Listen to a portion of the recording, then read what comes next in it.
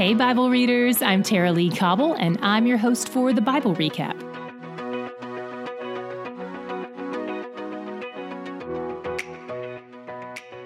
Today's reading had a lot of overlap in the story of dedicating the first temple, but there are still new things to notice and learn about God, so let's get to it. There was one thing in chapter 6 that we've seen a few times before, and it always catches my attention. It's when David tells God that he wants to build the temple, and God says no, but he also affirms David by saying, "You did well that it was in your heart." God says David has a good desire, but the answer is no. Sometimes even good desires get a no. But when that no comes, it's at least comforting to know that our hearts aren't completely off track. Good desires and God's no can coexist. David is proof. And we can rest assured that when God does say no, it's his kindest possible answer. Today, we also saw more reminders that God isn't confined to the temple. In chapter 6, verses 26 through 27, Solomon says, "If they pray toward this place and acknowledge your name and turn from their sin, then hear in heaven and forgive." Solomon says the people will pray to God toward the temple, and God will hear from heaven. This also reinforces the fact that he's a different kind of God from all the other gods.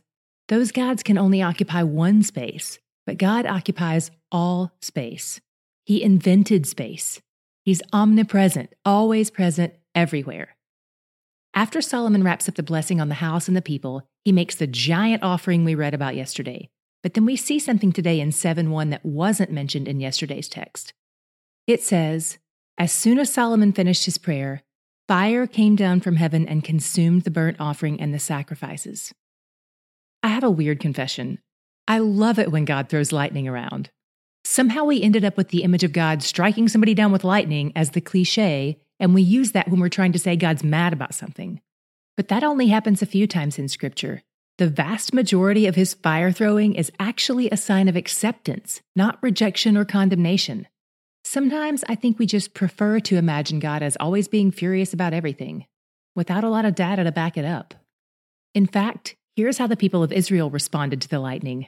Verse 3 says, "When all the people of Israel saw the fire come down and the glory of the Lord on the temple, they bowed down with their faces to the ground on the pavement and worshipped and gave thanks to the Lord, saying, 'For he is good, for his steadfast love endures forever.'" So the next time you see lightning, it could be that God is approving of something. Who knows? By the way, the same idea holds true for the way many of us view rain anytime it's mentioned in the Bible. In Matthew 5:45, when Jesus says God sends rain on the just and the unjust, for most of us, when we hear that, it sounds like the just are the ones getting the raw end of the deal. Why does he have to send rain on the good guys? But remember, these people lived in a desert that only got rain a few months out of the year. Rain was a much-needed blessing. So the thing Jesus is putting out there is actually that God extends his goodness and grace even toward the wicked, not just the righteous. This is what theologians call common grace, where all the humans God created, not just his kids, get to have at least a base-level experience of his goodness. Like breathing the air he engineered and feeling the sun he commands to shine and eating the gelato he invented. Okay, back to the temple dedication. After they have their week-long party and everyone goes home overjoyed, Solomon goes home to sleep it off. And he has a vision where God appears to him in the night and talks to him about what's going to happen next. They have this big, beautiful new temple where God is dwelling at that moment, and all of this majestic display of wealth and wonder and sacrificing and fire throwing still isn't going to make the Israelites love and follow God. If you ever hear someone say they're waiting for a sign before they believe in God, the bad news is, signs don't change hearts. The good news is, God does. But God warned Solomon that things are going to take a turn for the worse. The nation-state of God's chosen people is going to rebel, and God is going to send various forms of discipline on them: drought, locust, disease. And when he does this, if they repent and turn to him, he will keep his covenant with them despite their rebellion. You may disagree with me on this, but I think when it comes to verses like 7:14, we have to be careful about taking God's covenant with Israel and applying it to our own countries.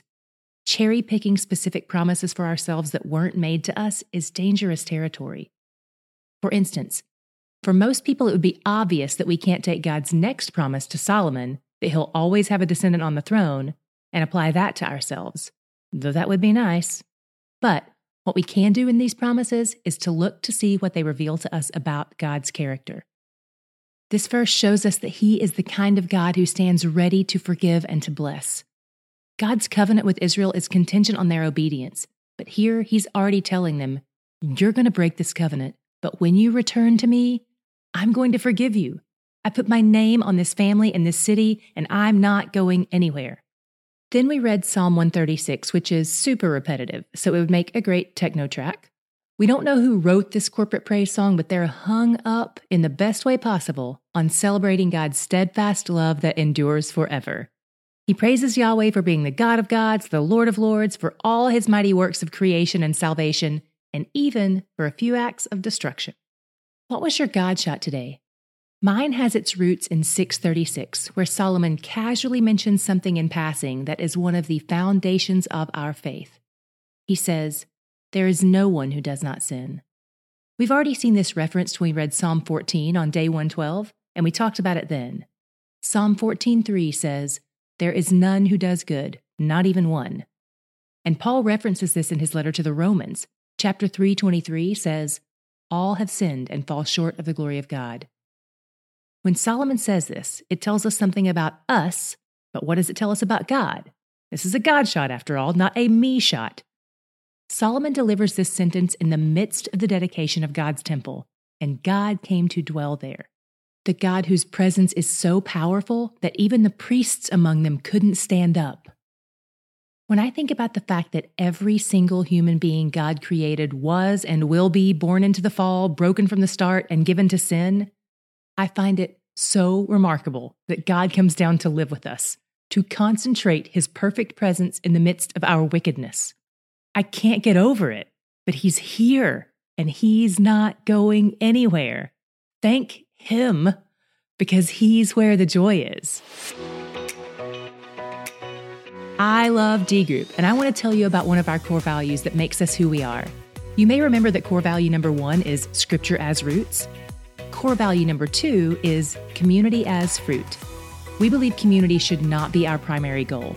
Community happens best as a byproduct of being on mission together. And our mission is clear in core value number 1. We want to know and love God. If you want to find out more about D Group, watch the short promo video in today's show notes or visit mydgroup.org.